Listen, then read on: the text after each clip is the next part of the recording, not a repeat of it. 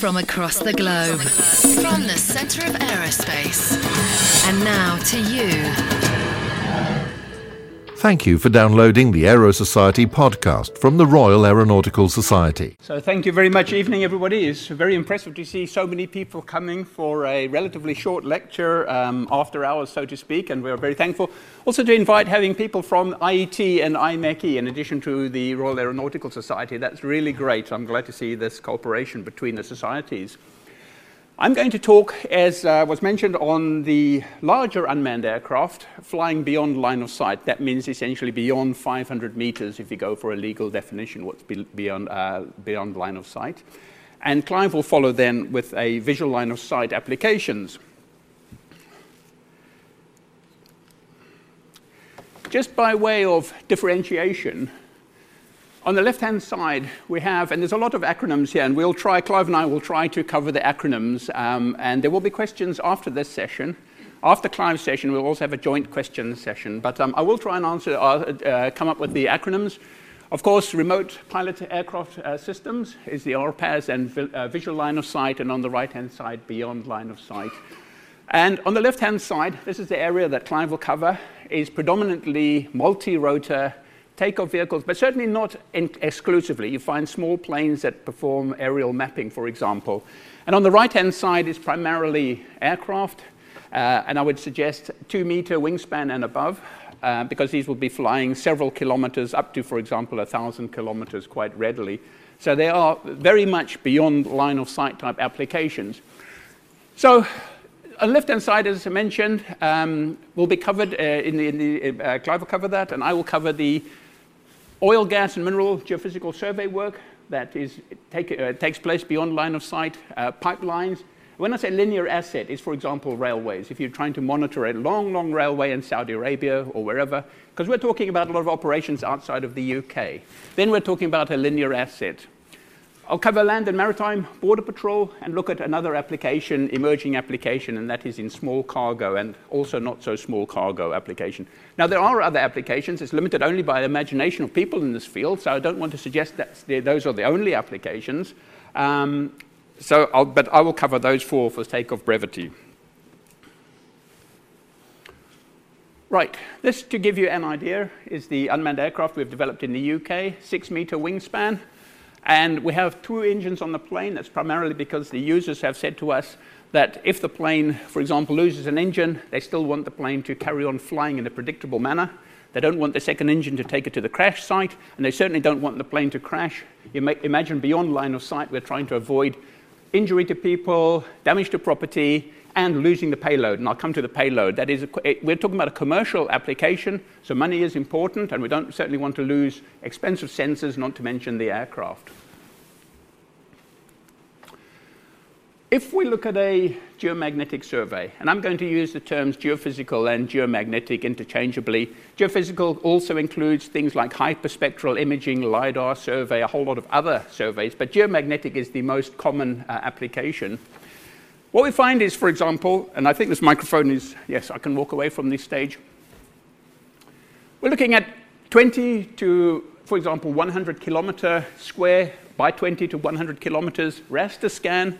The line separation, 200 meters rather, and covering the ground control station. This is typically in a remote area. So what we have is a vehicle, what we call the ground control station, GCS, you see over there.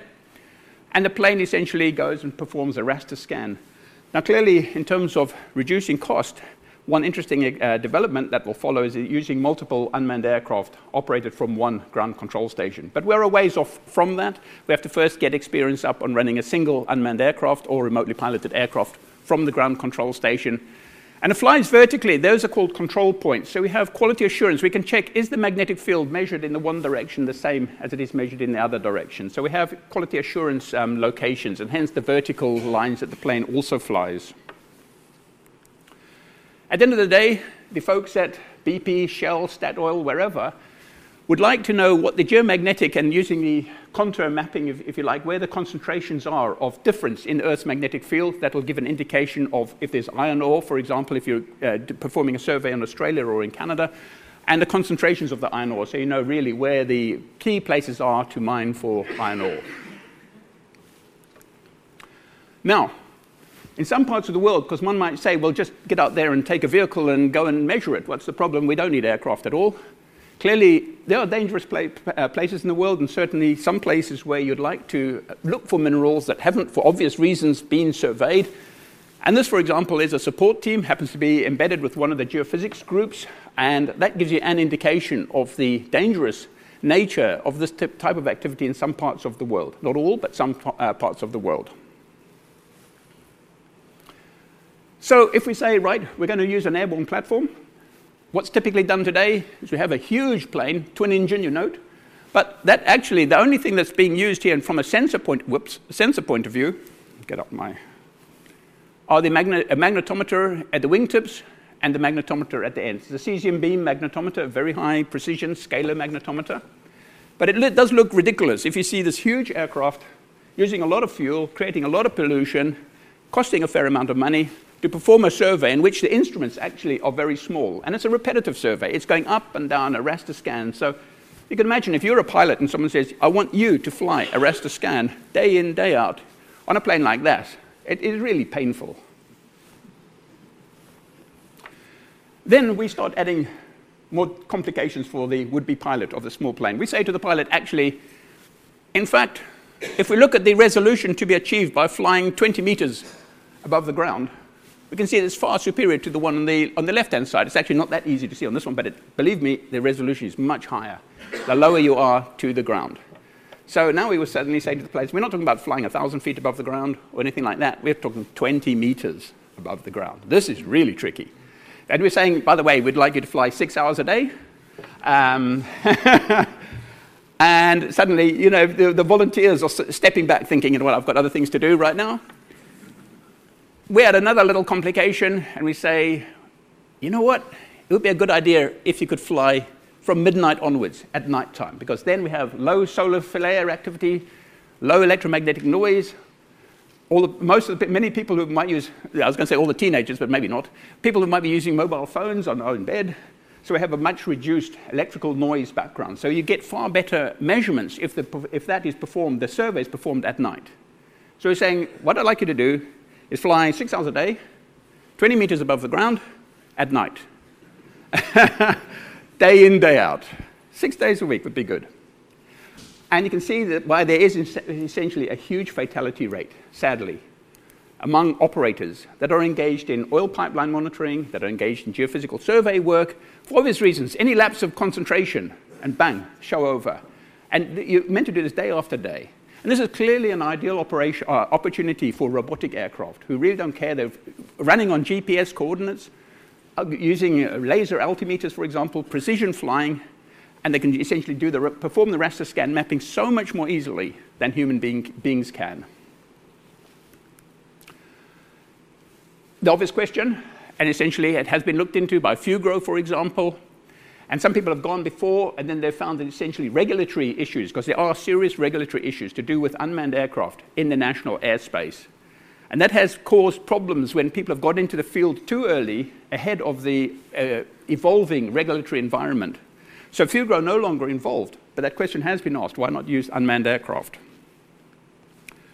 Now, if we are considering remotely piloted aircraft operating beyond line of sight, clearly we need a satellite communications link. If we're operating in a remote area with no communications infrastructure, so imagine we're talking about 100 feet, for example, or lower, 100 kilometers from base, and we need to legally maintain a link with the plane, so we know where the plane is at all times, and at any time we can call the plane back.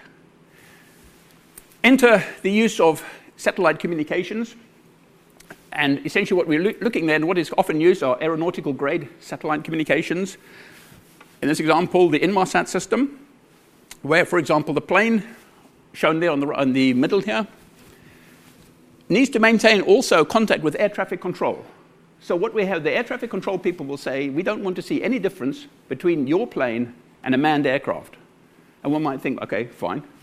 Until they come to say, well, now if I talk to it on VHF radio, on the airband radio, and I say to the plane, I want you to climb to 5,000 feet, for example. The question is, how is that plane going to respond to that instruction? And the answer is that plane then has to transmit the VHF signal through the Inmarsat system to the Inmarsat ground station, and in Europe it's in Boerum in the Holland, in the Netherlands. It goes back up to the satellite, down to the ground control station, and the person in the ground control station then replies to the air traffic control and says, right, yes, sir, and gives the instruction that is heard there and acknowledges the instruction. That acknowledgement comes back to Holland, back up to the satellite system, back to the aircraft, back on the VHF radio, back to air traffic control. Now, one thing is, because that satellite is about 40,000 kilometers above the equator, it's a geostationary satellite. Very good coverage, not of the poles, but elsewhere it's very good coverage and very reliable. But there's a latency involved. And we've measured with people at Inmarsat around about a 1.7 second delay for this double hop. So going up, down to the ground control station, back up there to the terminal. So you're looking at 3.4, 3.5 seconds total for signal going out to the ground control station, coming back to air traffic control. Not bad if you're operating in remote areas where it's not a congested situation. The air traffic control people will not hear somebody else and assume that you've not replied. But that's the way the nature of SATCOMs are at the moment, and that's one of the. That's just using contested service. We're not talking about using very expensive, dedicated voice lines or anything like that. We're just putting a voice over internet protocol, sending it, paying by the megabyte, rather than having a dedicated voice channel. Right, looking at the sensors, because this is essentially a commercial operation, and the sensors can be very expensive. So if you look at an example, left-hand side, hyperspectral imager, that's essentially, rather than red, green, blue of a camera, is essentially have a spectrum split into 256 different colors. And you're recording all of those images with all those colors. And then they can say, well, there's that type of rock there and this type of rock if you look at that particular breakdown of the image. So that's on the left-hand side, the hyperspectral camera. Cesium beam magnetometer, very, very precise magnetometer to measure those magnetic field and gradient in the magnetic field. And on the right-hand side, a geophysical grade laser radar, basically. It'll send the signal down, get the pulse back. You can look at all the reflection and the waveform from the reflection, so then you can decide this is the top of the trees, this is the ground, and you can essentially figure out what the tree height is and electronically strip away the trees, so you can see the underlying terrain, if you like, using a LiDAR like that. But it comes at a quite eye-watering price. Put all those on a plane, and you can see that there's an incentive to, well, RPA survivability is critical. You really do not want that plane to go down because that seriously impacts the business case. I'm going to look at the oil pipeline linear infrastructure, as I say, railway lines, anything that's linear, where the plane is going to fly along a long route. And it's like critical national infrastructure type monitoring. What are we looking for? Combination of oil leaks, as you see in the top left-hand corner. And the sooner something can be done about it, i.e. the sooner we know about it, the better. So we don't want to wait for the plane to come back and tell us, by the way, 10 hours ago we spotted an oil leak, or 10 hours ago, I don't know who saw that, but this is a challenge for those machine vision experts in the audience, is can a machine vision program automatically detect that and relay that information? That's really tricky. But we want to know about that pretty quickly. You come back 6 hours later or whatever when the plane lands, and its typical mission is 7 hours to 10 hours, for example, then whoever's doing things to pipelines has disappeared, everything is old, it's not suitable. So we need a timely information coming over, and basically that requires a lot of processing taking place on the aircraft. Because what we don't want is a lot of information being sent, just the same old stuff. We've seen that pipeline before. We want anomaly detection. Statistically sensible anomalies to be processed, identified on the aircraft, and only that information sent through a satellite communications link. So, this to give you an idea for those not familiar with oil pipelines, typically what you have is a pipeline to the side of a road, and you'll have maintenance vehicles going along the road, and that's called the right-of-way, ROW for short. And what folks would like to know or detect are vehicles and people in the right-of-way who may be there legitimately on maintenance missions or whatnot, or they may be what's called bunkering, siphoning oil from the pipelines. For example, in the Niger Delta region, it's a very profitable business to go and siphon it and fill up your tanker, and then you get $62 million per tanker, so it's a pretty good business to be in. Now, if you're looking at the requirements, if you have aspirations to get into the oil and gas pipeline monitoring business, you go from extremes of temperature, ranging, for example, in Alaska, if you're looking at the Trans-Alaska Pipeline, minus 40 degrees centigrade, to the heat in the desert of North Africa, for example, or the Middle East. You're looking at snow and ice, the presence of snow and ice. Can the aircraft handle that, operate in that kind of condition? Abrasive sandstorms. And you could be operating if you're making one plane and getting certification, that will take a lot of money. So you don't want to have a particular plane that's dedicated for icy conditions, if you can avoid it, and another plane that's dedicated to high temperature. You'd like to have one plane that can handle high humidity, high temperatures, and low temperatures, and icing conditions. If we're looking at the sensors for pipeline monitoring, that is, in fact, you can get very high performance, commercial off-the-shelf COTS sensors these days. And Canon have just brought out an eye-watering number of megapixels, 50 megapixel camera. It's actually going to be available in June, and the price range around about £3,500. And you can essentially also look at the lenses. And I'm not trying to be a Canon salesman. I used to own a Nikon, and we had a professional photographer identify the prime type of camera that one would use in this business. And he said, it's got to be a Canon, which was a shame, because when you buy these cameras, you buy a lot of lenses and a whole lot of other baggage that goes with it. And so that was sad. But we have used that since, and have to say that their Canon cameras are very good. You can get the modulation transfer function, MTF, curves for the lenses and the like on the Canon site in the USA, and convince yourself that, indeed, the lenses are excellent. So we've selected, based on MTF information, the lens to be used, and the camera. That's the one we will be putting on the planes. And you can easily photograph number plates, because what people want to do, and by the way, there is an aspect of data protection in this, because you have to then tell the authorities how you're handling data, because what we're now collecting, as you can see down there, is personal information, number plates. We want to recognize people. So if we see people on the pipeline, we want to know who they are. Well, not us, we don't want to know, but the people who are managing the pipeline want to know. And so one has to then satisfy them how that data, how that information is being handled. So it is being handled in a responsible manner. We're saying who owns it, where it is, do we keep a copy, do we not keep a copy, and the like. So you do need to be careful of take note of the Data Protection Act in terms of the country in which you're operating. Right, now this may sound a little bit over the top, but the first time when we were discussing with Shell Exploration in Rijswijk in Holland, the first question I had from the pipeline people were, how resilient is your plane to machine gun fire? And I'm like, what? What is the problem here? And the problem is, for example, if you're operating in some parts of the world where an AK-47 is almost a fashion accessory, folks will just take pot shots, and if you're trying to interfere with their business operations, i.e. tapping oil from a pipeline, they'll certainly get out the standard weapon that is used, which is an AK-47. And we did some tests on a firing range, and you can see that depending on the height of the plane and the speed and whether you're ready or not and whether you're expecting it to come, and so on, that actually you could take quite a lot of hits. So one has to come up with these answers. And fortunately, we came with the answer, well, it's a twin-engine plane, so if one of the engines gets hit, it's not a big problem because it can fly in a second engine, and that seemed to be okay.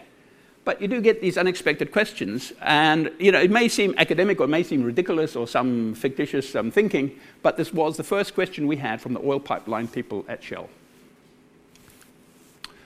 If we look at how pipelines are monitored today, top left, person walking along, and of course Shell said there is a problem there. Clearly, if that person walking along encounters armed people at the pipeline, there's a big problem. If you're running along in a vehicle, and there, again, likewise, in Azerbaijan, right, fine, same problem as the person walking. In the US, that's $30 per kilometer monitoring using a helicopter, so it's a high-tech but very expensive solution. And federal regulations require all the pipelines in the US to be monitored at least once every 2 weeks a year. Typically, they're monitored every week, so if there's a problem one particular week, they don't fall foul of the regulations. And if you look at the length of pipelines, oil pipelines in the world, not saying that US regulations apply elsewhere, you can see there's very good business to be had monitoring oil pipelines. This was an interesting slide, came from Shell, because they've been involved in a project, as have Inmarsat, in which we are leading, funded by the European Space Agency. And they're interested in satellite communications and the use of bandwidth. And in terms of the priorities, and people sometimes think price must be the top priority. So I'm going to go to somebody like Shell and tell them I've got a really cheap solution, and I can guarantee you they'll tell you to shut the door on your way out because they're really busy people and they don't want to hear this kind of stuff. Their top priority is safety. And their view is, if you look at the fatal accidents per million flight hours in 2010. If you look at commercial airline globally, 0.9 fatal accidents per million flight hours. Now, pop down just a little bit. Overall oil industry, and you just look at in fact, pipeline surveillance. Let's go down even there to oil and gas producers, OGP, or global, 43.6 fatal accidents per million flight hours. So the problem there is, clearly, if Shell say to one of their employees, you know what, I'd like you to do some pipeline surveillance, they know that the probability of a fatal accident is far higher than a commercial airline. So in a sense, they could basically be accused of corporate negligence and suffer reputational damage.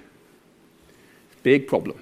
And unless they have an alternative solution, that is what has to be. Now I have to point out really quickly that when they're looking at these figures global, that is what's called also mom-and-pop operations. That's all manner of flying, no matter how regulated or professional it is or not. So that's all operations.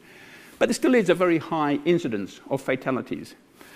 And the view of the people at Shell is that if you use small unmanned aircraft, so you don't introduce a risk, you don't going to damage the pipeline or whatever, if you use small unmanned aircraft, you basically relocate the pilot, co-pilot, whoever, to the safety of the ground control station. And if the plane comes down, and instead it's a remote area, the chance of it damaging property, injuring people, is very, very small. So essentially, you've increased the safety by using remote unmanned aircraft, remotely piloted aircraft. So that's their priority. First one, safety. Second one is accuracy. Clearly, if the data is inaccurate, it's not worth even having. And only then do they say service cost. And the service cost, in their view, mustn't be higher than manned aircraft. So don't require it's lower, because often people will think, you know what, I've got to have a cheap and cheerful thing, go down to the hobby store and get a plane. Not interested. First of all, it must be safe. Secondly, it must be accurate. And after that, it shouldn't cost more than manned aircraft. So it's a very good business model to get into. Again, and this time we're talking about a single hop SATCOMS link. If there's monitoring a pipeline, for example, on the left-hand side there is a pumping station. You've got an oil pipeline running along there. And typically what you have is a fixed ground control station. So it's in an office. So we have the ground control station shown lower left in an office. The unmanned aircraft goes up to the satellite. It's relayed, gets into the internet. So it goes down to Holland into the internet, and basically it's picked up in the office. So we have a single hop link in a oil pipeline monitoring situation. I want to look at Land and Maritime Border Patrol. Now, here is a difference. Because in this particular activity, what we're trying to do is relay high-definition video of, for example, ships of land back to ground. And we need it quickly. We can't wait for the plane to land and we can pick up the photographs. Because if we're trying to pick up a pirate ship, for example, or shipping in general, we need bandwidth. And you're talking about at least 8 megabit per second for high-definition compressed data. It's an example of what's called a Ka band, very high frequency. SATCOMS is used a different satellite to what's called L-band. L-band is typically 1.6 gigahertz. Ka band is typically about 10 gigahertz. You can have a small antenna, but those antenna that terminal weighs a lot. You're talking about 20 kilograms plus, and it's very expensive. You're talking about, just give you an idea, $350,000 just for the hardware. That's not for what they call line rental, basically your connection to the satellite. They're very expensive, very heavy. And that's an example that you see in the Predator. So, top left, not very clear, but that, for example, was an example taken of monitoring the Mediterranean, where you see the information that comes back is a combination of telemetry. Left-hand side is actual video. It can be thermal imaging, so 640 by 480 for thermal imaging. It can be high-definition video that's coming back, so you can actually identify ships. And what you get is what's called AIS, which is an automatic identification system. Those ships that send you back AIS information, you can assure that they are pretty good, they're okay. It's the ships that don't send AIS that you really want to look at carefully. So you get a whole load of ships, and you want to spot who's not sending back information, like interrogation information, and just see what's going on with those particular ships. But a huge amount of information comes back, and that's where we really do need bandwidth. So if we look at Land and Maritime Border Patrol, now we're talking about the plane flying a lot higher, because we want to see a huge area. So we have a high-definition camera. We're covering a huge area. We want to look, so basically flying 8,000 to 12,000 feet. Reason for 12,000 feet is above that, the air temperature drops below zero. So if you don't have anti-icing equipment on the leading edge of the wing, you typically try to stay up to 12,000 feet, not go too much higher than that, but just for temperature reasons. And the International Civil Aviation Authority organization, ICAO, suggests that the command and control link needs to be at a different frequency, using a different channel to the payload data. So we're looking at L-band SATCOM's terminal. For example, the Cobham SB200, and we're using the Inmarsat aeronautical grade band to send the mission-critical information that really cannot have an interruption. We do have an Iridium backup to that, and that's essentially what's called the command and control. And then, for the higher data rate, we're talking about, and that you see there, the left-hand side, that little shark fin-type blade antenna on the plane, that's a Cobham SB200 omnidirectional antenna. We don't have to steer it, we don't have to point it. It essentially always connects with the Inmarsat satellite over the equator. Twin-engine plane, and on the right-hand side is a Viasat, as an example, simply an example, Ka-band terminal sitting there, and it's about this big, if you like, with an eye-watering price, and it's 20 kilograms weight, and $60,000 per month line rental. But it is a huge line, what they call line rental, but that means you can just send as much data as you can send up through that particular channel. So it is a very expensive proposition to send the data. But if there's an interruption in the payload, that's not that serious. It's really serious if you get an interruption in the command and control link. And since a satellite operator cannot guarantee 100%, it's usually very high, 99 points, and so many nines behind that, but it's not 100%. So to get around that, we do have then the backup, which is an Iridium link to, for example, the Inmarsat link. So essentially under that dome, and we show there, it happens to be a Cobham 325 mechanically steered antenna. We would then put a Ka-band, high bandwidth antenna to relay back the data. And we would also have the SB200 in there for the command and control information. So you have a number of SATCOM links on the plane, 3, because it would be the SB200 for L-band, there's the Iridium for the backup to the L-band for the command and control, and then there's the payload, which is the top right, which is the Ka-band antenna. So it's quite a lot, so hence you need a big plane. Looking now at small cargo operations, and simply for reasons of time, I don't want to spend too much time, there's a lot that can be talked about. Sense and avoid, I'll not talk about that in this particular presentation. We do have a workshop on that, but also on cargo. This is something that FedEx are interested in. This is something DHL are interested in. Essentially is automating the transport of goods between hubs. There was recently a competition that was set up. It was called the Flying Donkey competition to look into the transport of goods. They were looking at 2 10-kilogram packages.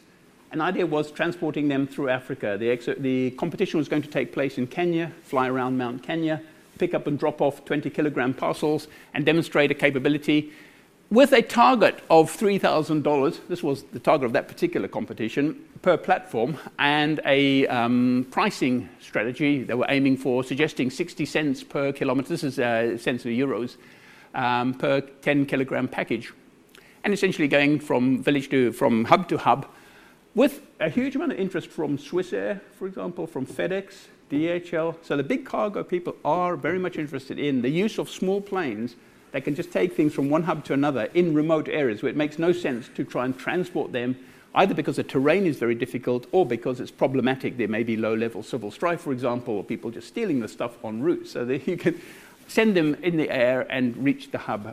So there's a lot of interest in cargo activities. There's conferences on them in Holland that are typically take place, and if one's looking for a business opportunity, that certainly is one. It's hard to say at this point in time which application is the killer application, but it could well be cargo transportation from between remote areas in various parts of the world.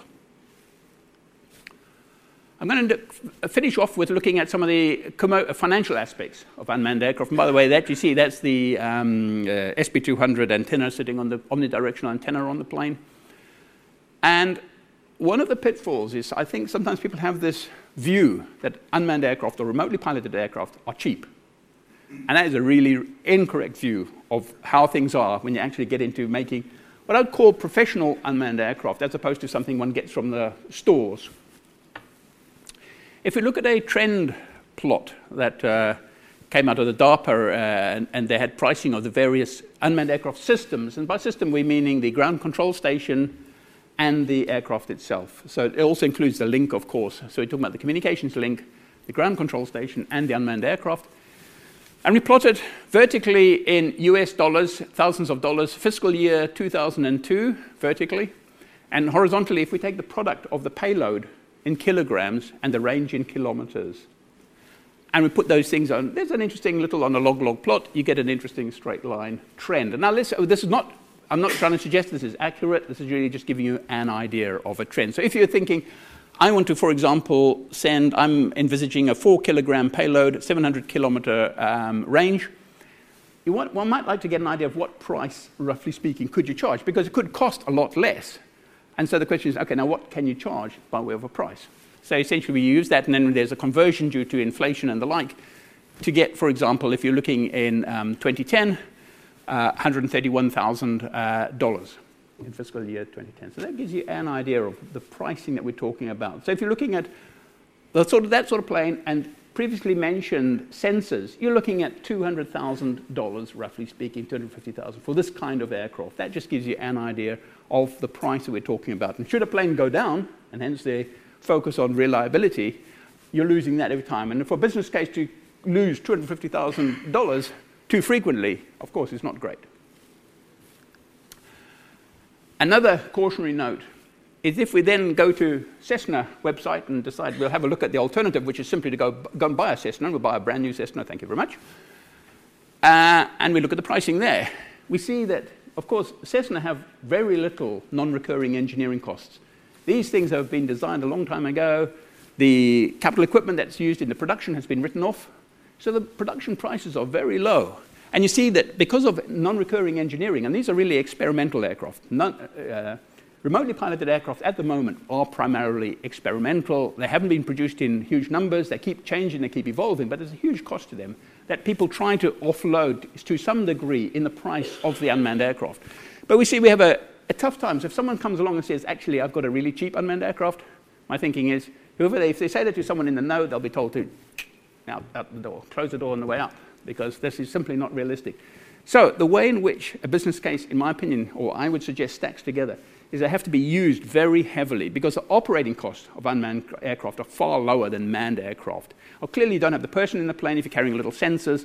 So if they're not used very heavily, then if it's just a one-off type of mission, you think just go get yourself a Cessna or hire a Cessna. That's far better than trying to suggest that you can make a cost competitive or even be equivalent to manned. It will cost more, in fact, if you're not using them very heavily. So you do need to, I think what the financial people call sweat the assets. You do need to do that, otherwise it's just really problematic in terms of the business case. I mentioned the cost. So if we're looking at it from a commercial point of view, we are interested in the reliability of these planes. And this is where pilots really disagree with me. In public and private, they often agree. And that is that human error is a big factor. And it simply can be lack of situational awareness. We often have the problem that the pilot thinks the plane is far closer. If you're doing a manual takeoff and landing, the pilot thinks the plane oftentimes is closer than it really is. So land it and be surprised at how far out the plane is when it actually does land. We've actually managed to land a plane on top of trees, as in a jungle clearing, and the pilot thought it was way closer. Bring it down, boom, top of the trees, and get the tree surgeon out to take the plane up the tree. That was an interesting little experience. So our view is a combination of several things. One is inadequate skills, lack of teamwork, as mentioned here in the US Air Force, some analysis.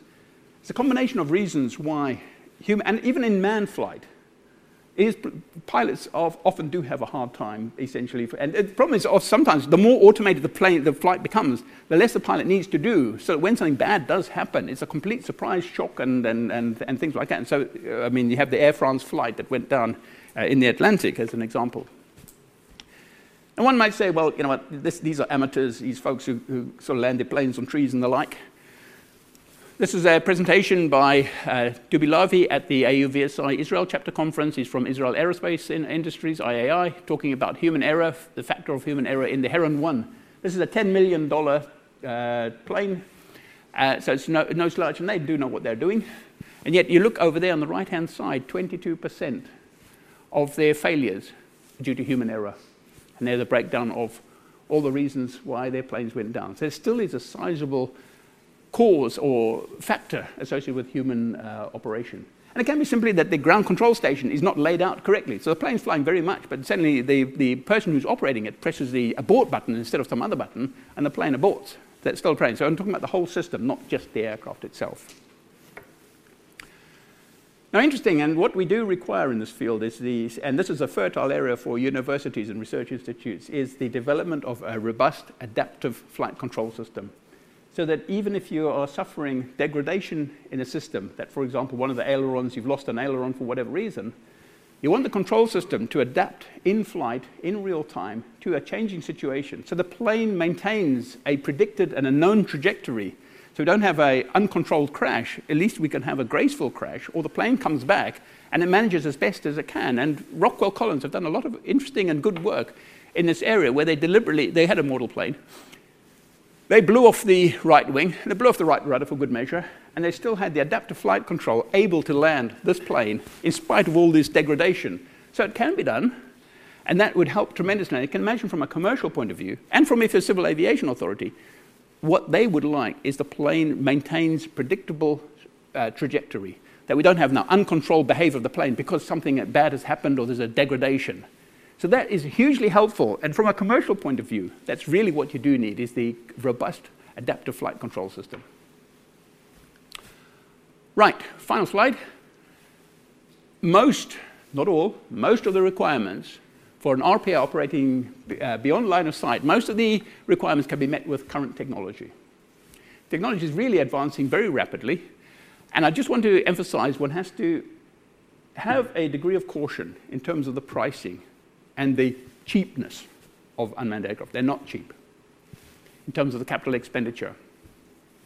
There's thankfully a huge interest, and growing, it grows all the time. So when I'm sometimes asked about the exploitation of this work, and what is the biggest impediment to exploitation, I'm saying you're looking at it, because it's actually the speed with which we, those folks in the business, can develop these aircraft for deployment. So either people at Shell are just simply waiting for me and our team to get the things going and to get the demonstrations completed for them to use.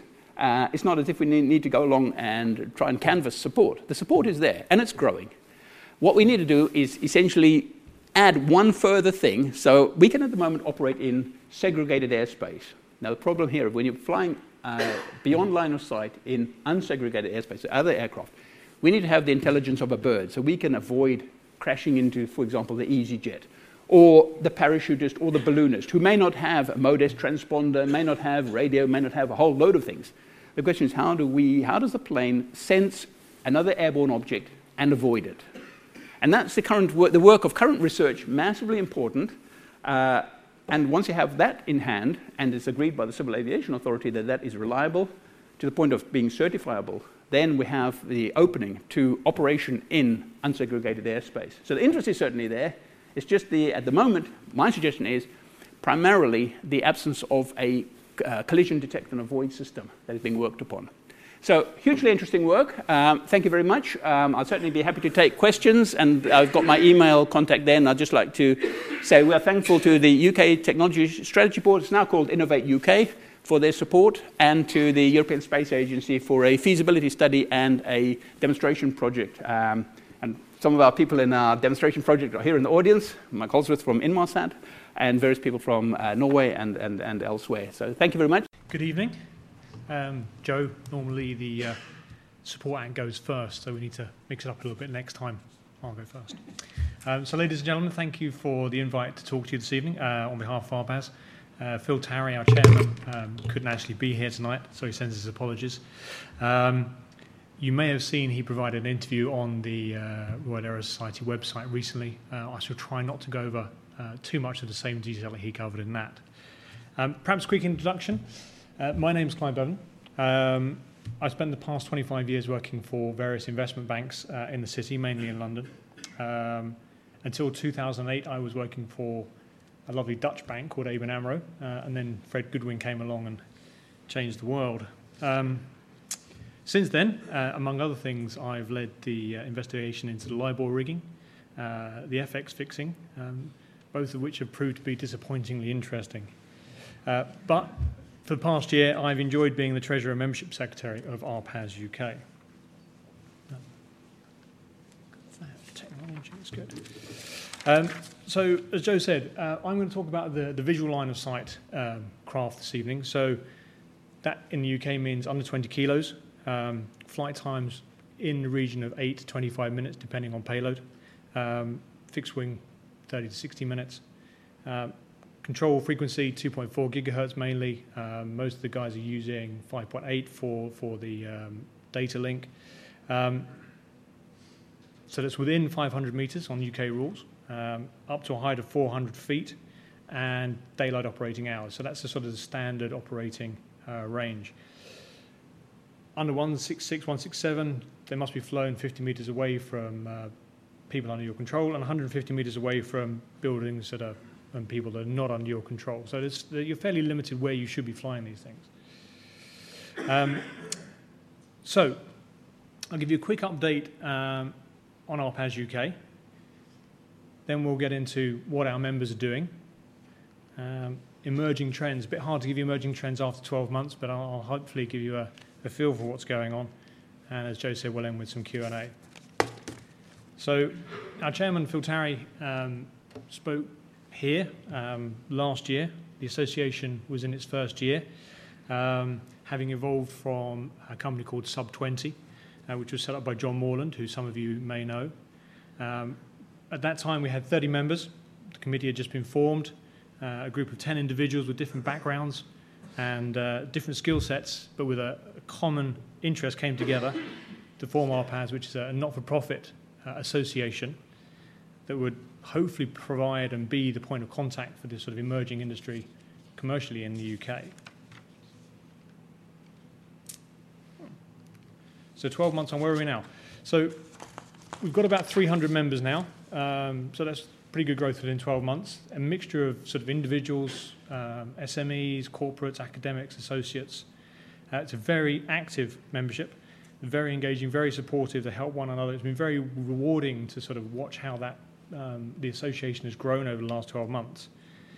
Perhaps a couple of things to highlight. Last year we held a workshop with the Remote Sensing Photogrammetry Society. That was our first organisational venture. It went well, it was well received, and we plan more for 2015.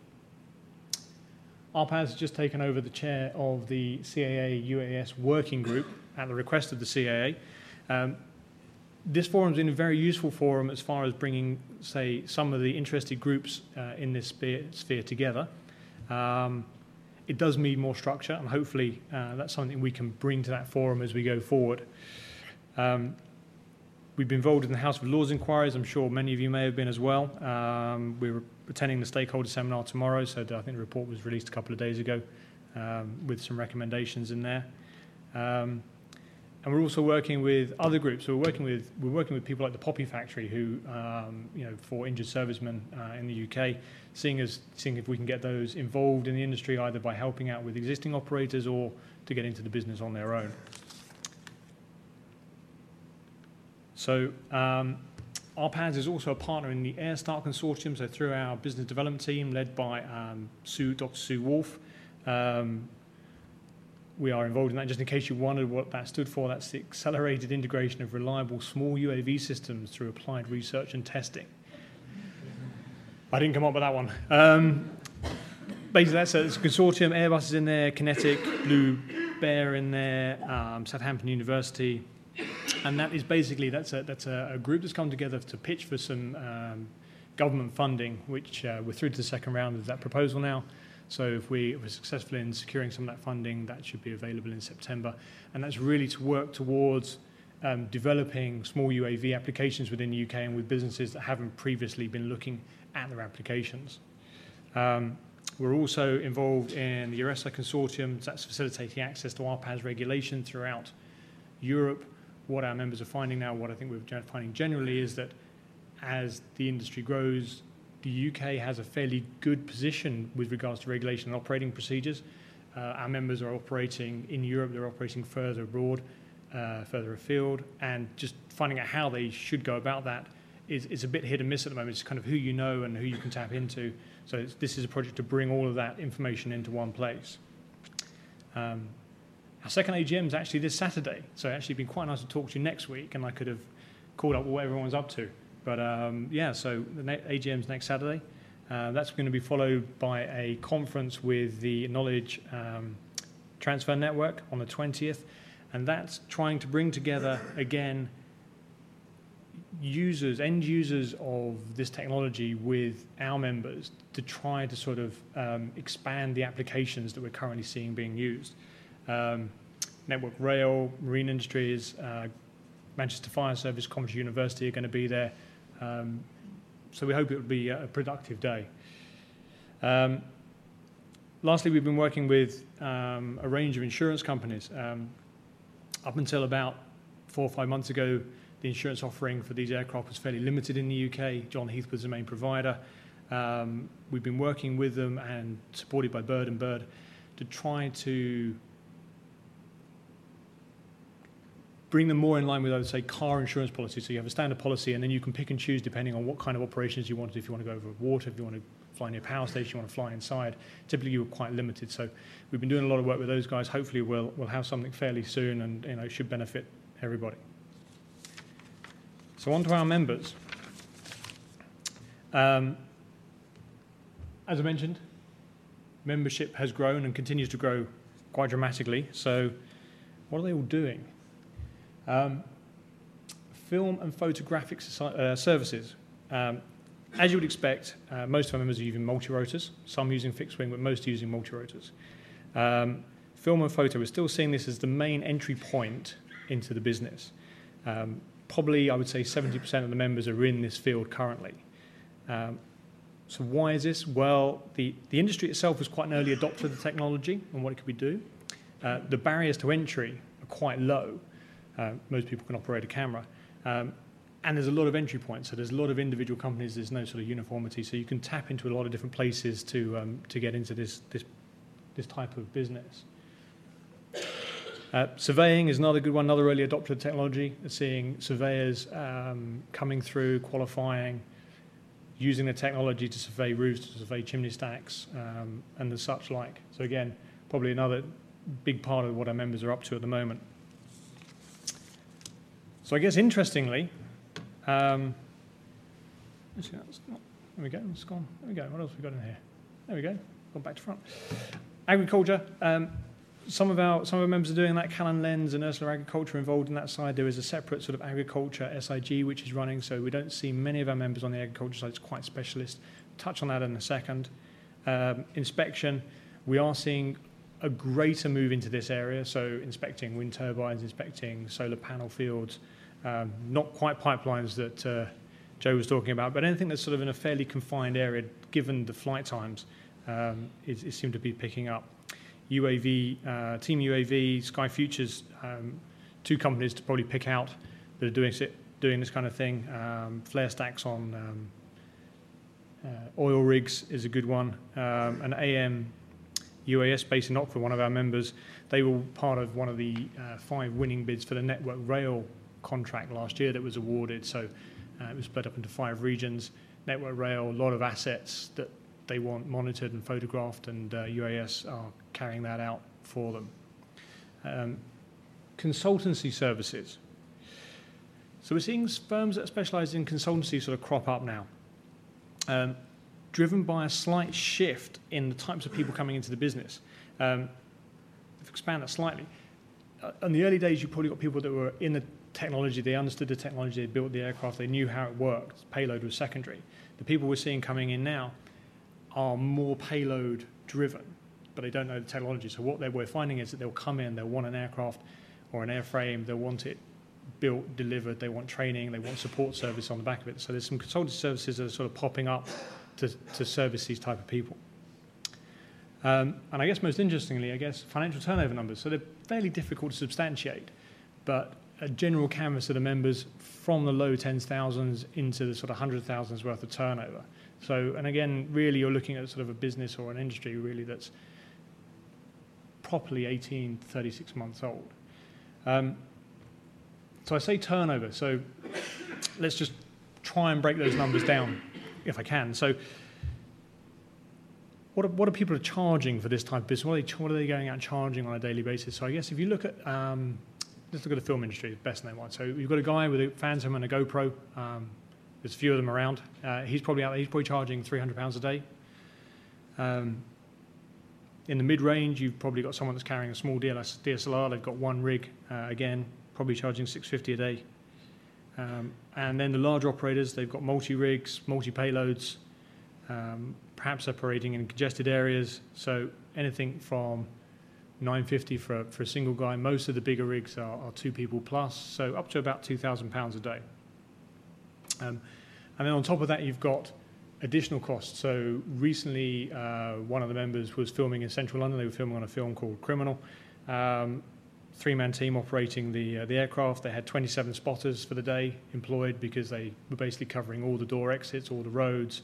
It was closed anyway, but the CAA were there, they were watching. So again, you have additional overheads depending on where you want to operate. So that's the income side of things. Cost-wise, so the setup costs. What does it cost to get going? So if we look at the airframes, from anything on a small Phantom with a GoPro and a small gimbal, probably £700, £800 to get up and running, up to the larger airframes, 2,000 to 3,000, the supporting equipment that goes with that, control and command equipment, the video equipment, another 2,000 to 3,000, gimbals, anything between sort of 3,000 and 10,000, depending on which one you go for. So you've got fairly, and that's without putting a payload on. So that's without putting a camera or a camera lens or anything on those aircraft. So you've got a fair amount of kit in the air. Alongside that, and in order to be able to actually operate these legally, you need to obtain a permission for aerial work from the CAA.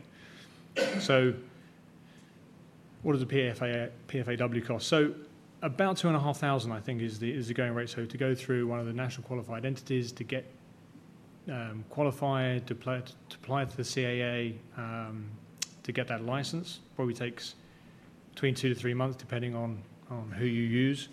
At least another £1,000 for insurance annually. Registration fees another 300.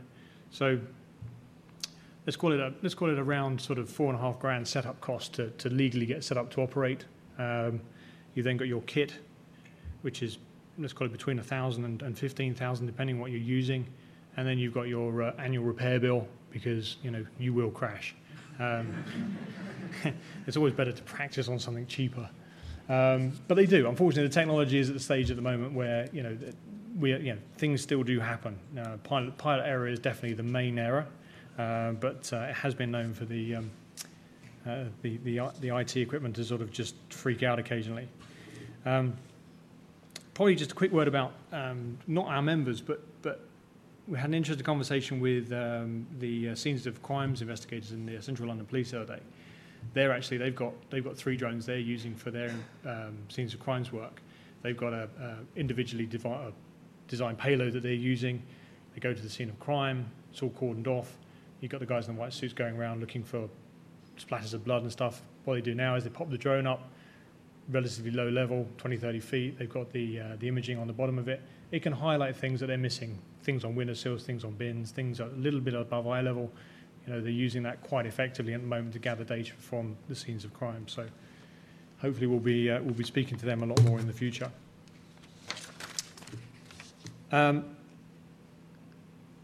So who are... Who's the client base for our members?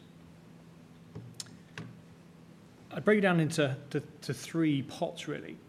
The members that are developing their businesses from an existing trade, so let's say such as Sky Futures, where they're flare stack inspection on oil rigs, or those that have come from a film or photographic background, so people that have got a trade, seen an opportunity or the potential to use this technology to improve a process or to save time in doing or to add something new into the process.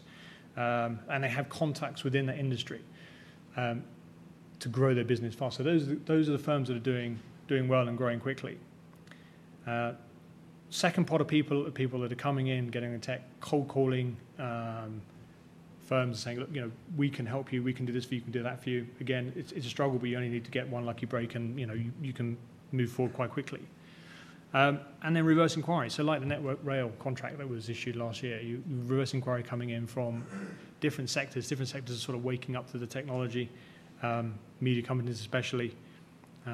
Education remains key, especially with the third group, especially with the film and the photo industry. Typically you'll get a lot of requirements to do certain jobs that the current regulations don't cover, and indeed probably future regulations will never cover. So education does remain an issue for the members when engaging with work. And I think if I had to categorise how we would class the members, typically they're data collectors. They're using these platforms to collect data to hand off to a third party. Very few of them are actually manipulating that data for an end user. So where they're taking photographs and handing it off to surveyors to manipulate the 3D models, or film that's going off to filmworks, or LiDAR imaging that's going off to be processed. So they're a data collection service currently.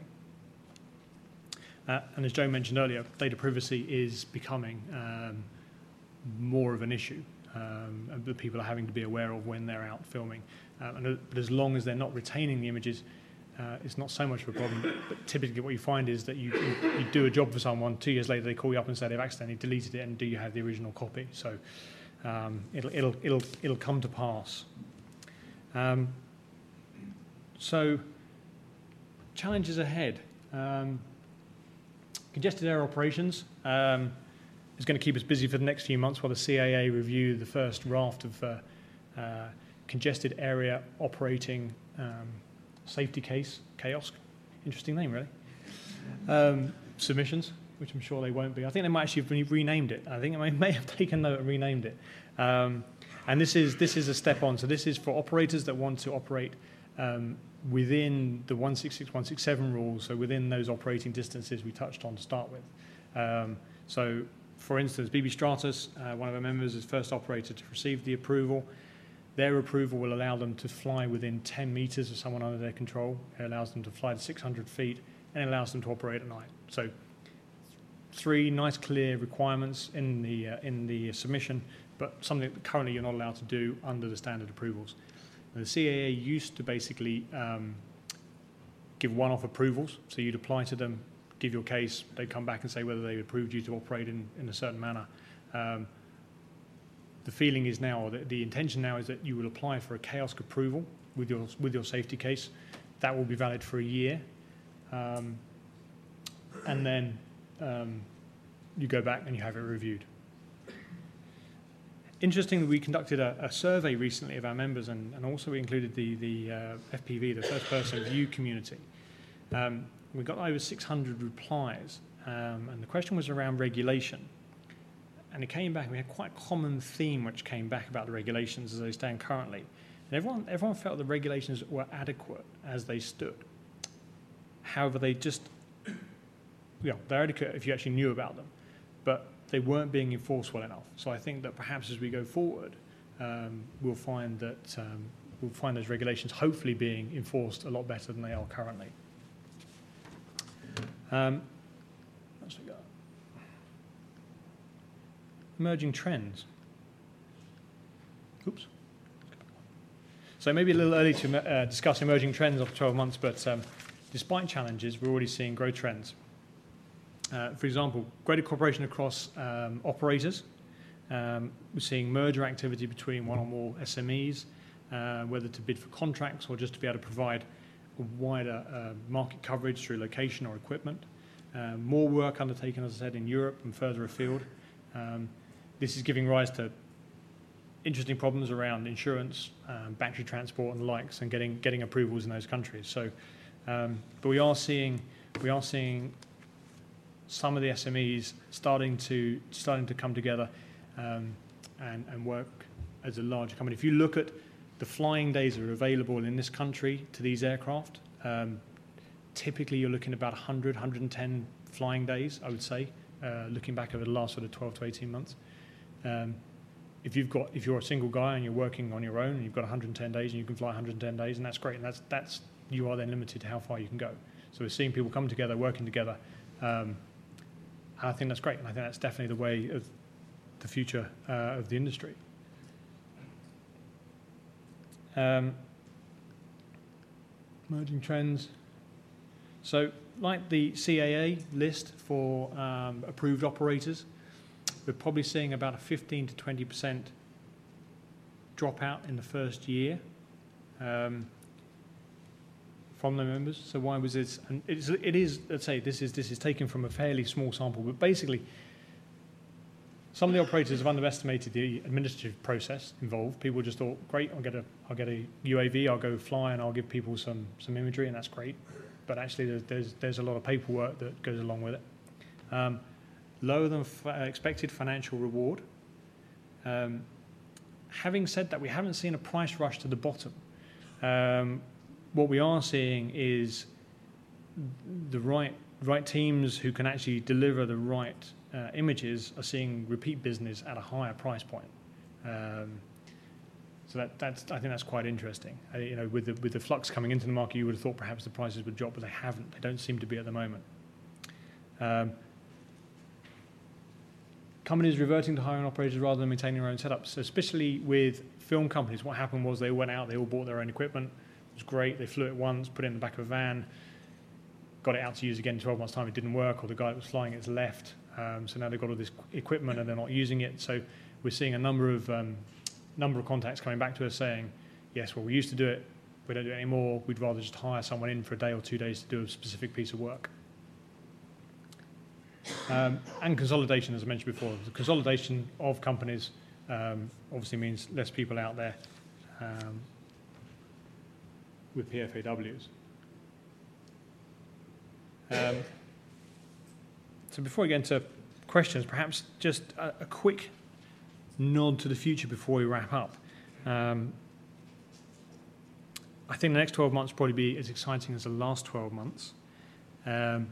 I think we will see the sense and the void coming to the fore. I attended a very interesting seminar with the chaps from Oxford University a couple of weeks ago at the London Tech campus, showing off their early prototype. So, was very impressive, and they were there with Team UAV, who are their partners, and what they're working on. And Team UAV do some flare stack inspections. They do all sorts of things, and what they're working on is, ideally, they'd like to be able to sort of turn up. So let's take lamppost inspection.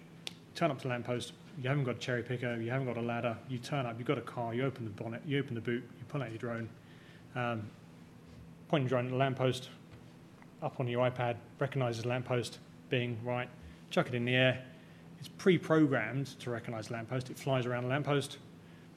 Is the bulb broken? Is the glass broken? Is it still working? Comes back to you.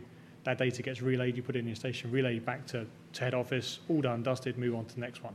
So 2-3 minutes of work, much easier than putting up the ladder. So it's that pre-programmed flight around specific objects. It's taking the pilot out of the equation is what they're trying to do. And, they're a very energetic and very engaging bunch of people, and I think that, we'll see great things from them this year. I think if RPAS had a wish list, I think we'll see, or we hope to see, some development in battery technology this year. Not just through having ever bigger packs to put on the aircraft, but actually, a new technology that will allow the aircraft to fly for longer. And we'd love to see some triple redundancy flight controllers. So at the moment there's a trend to put 2 flight controllers on these systems, so that if one loses out, the other one kind of hooks in.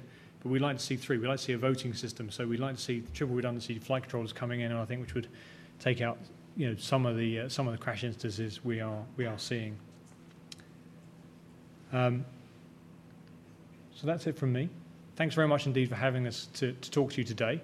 Very much look forward to cooperating with the Royal Aero Society as we go forward. I'm sure we'll take some questions.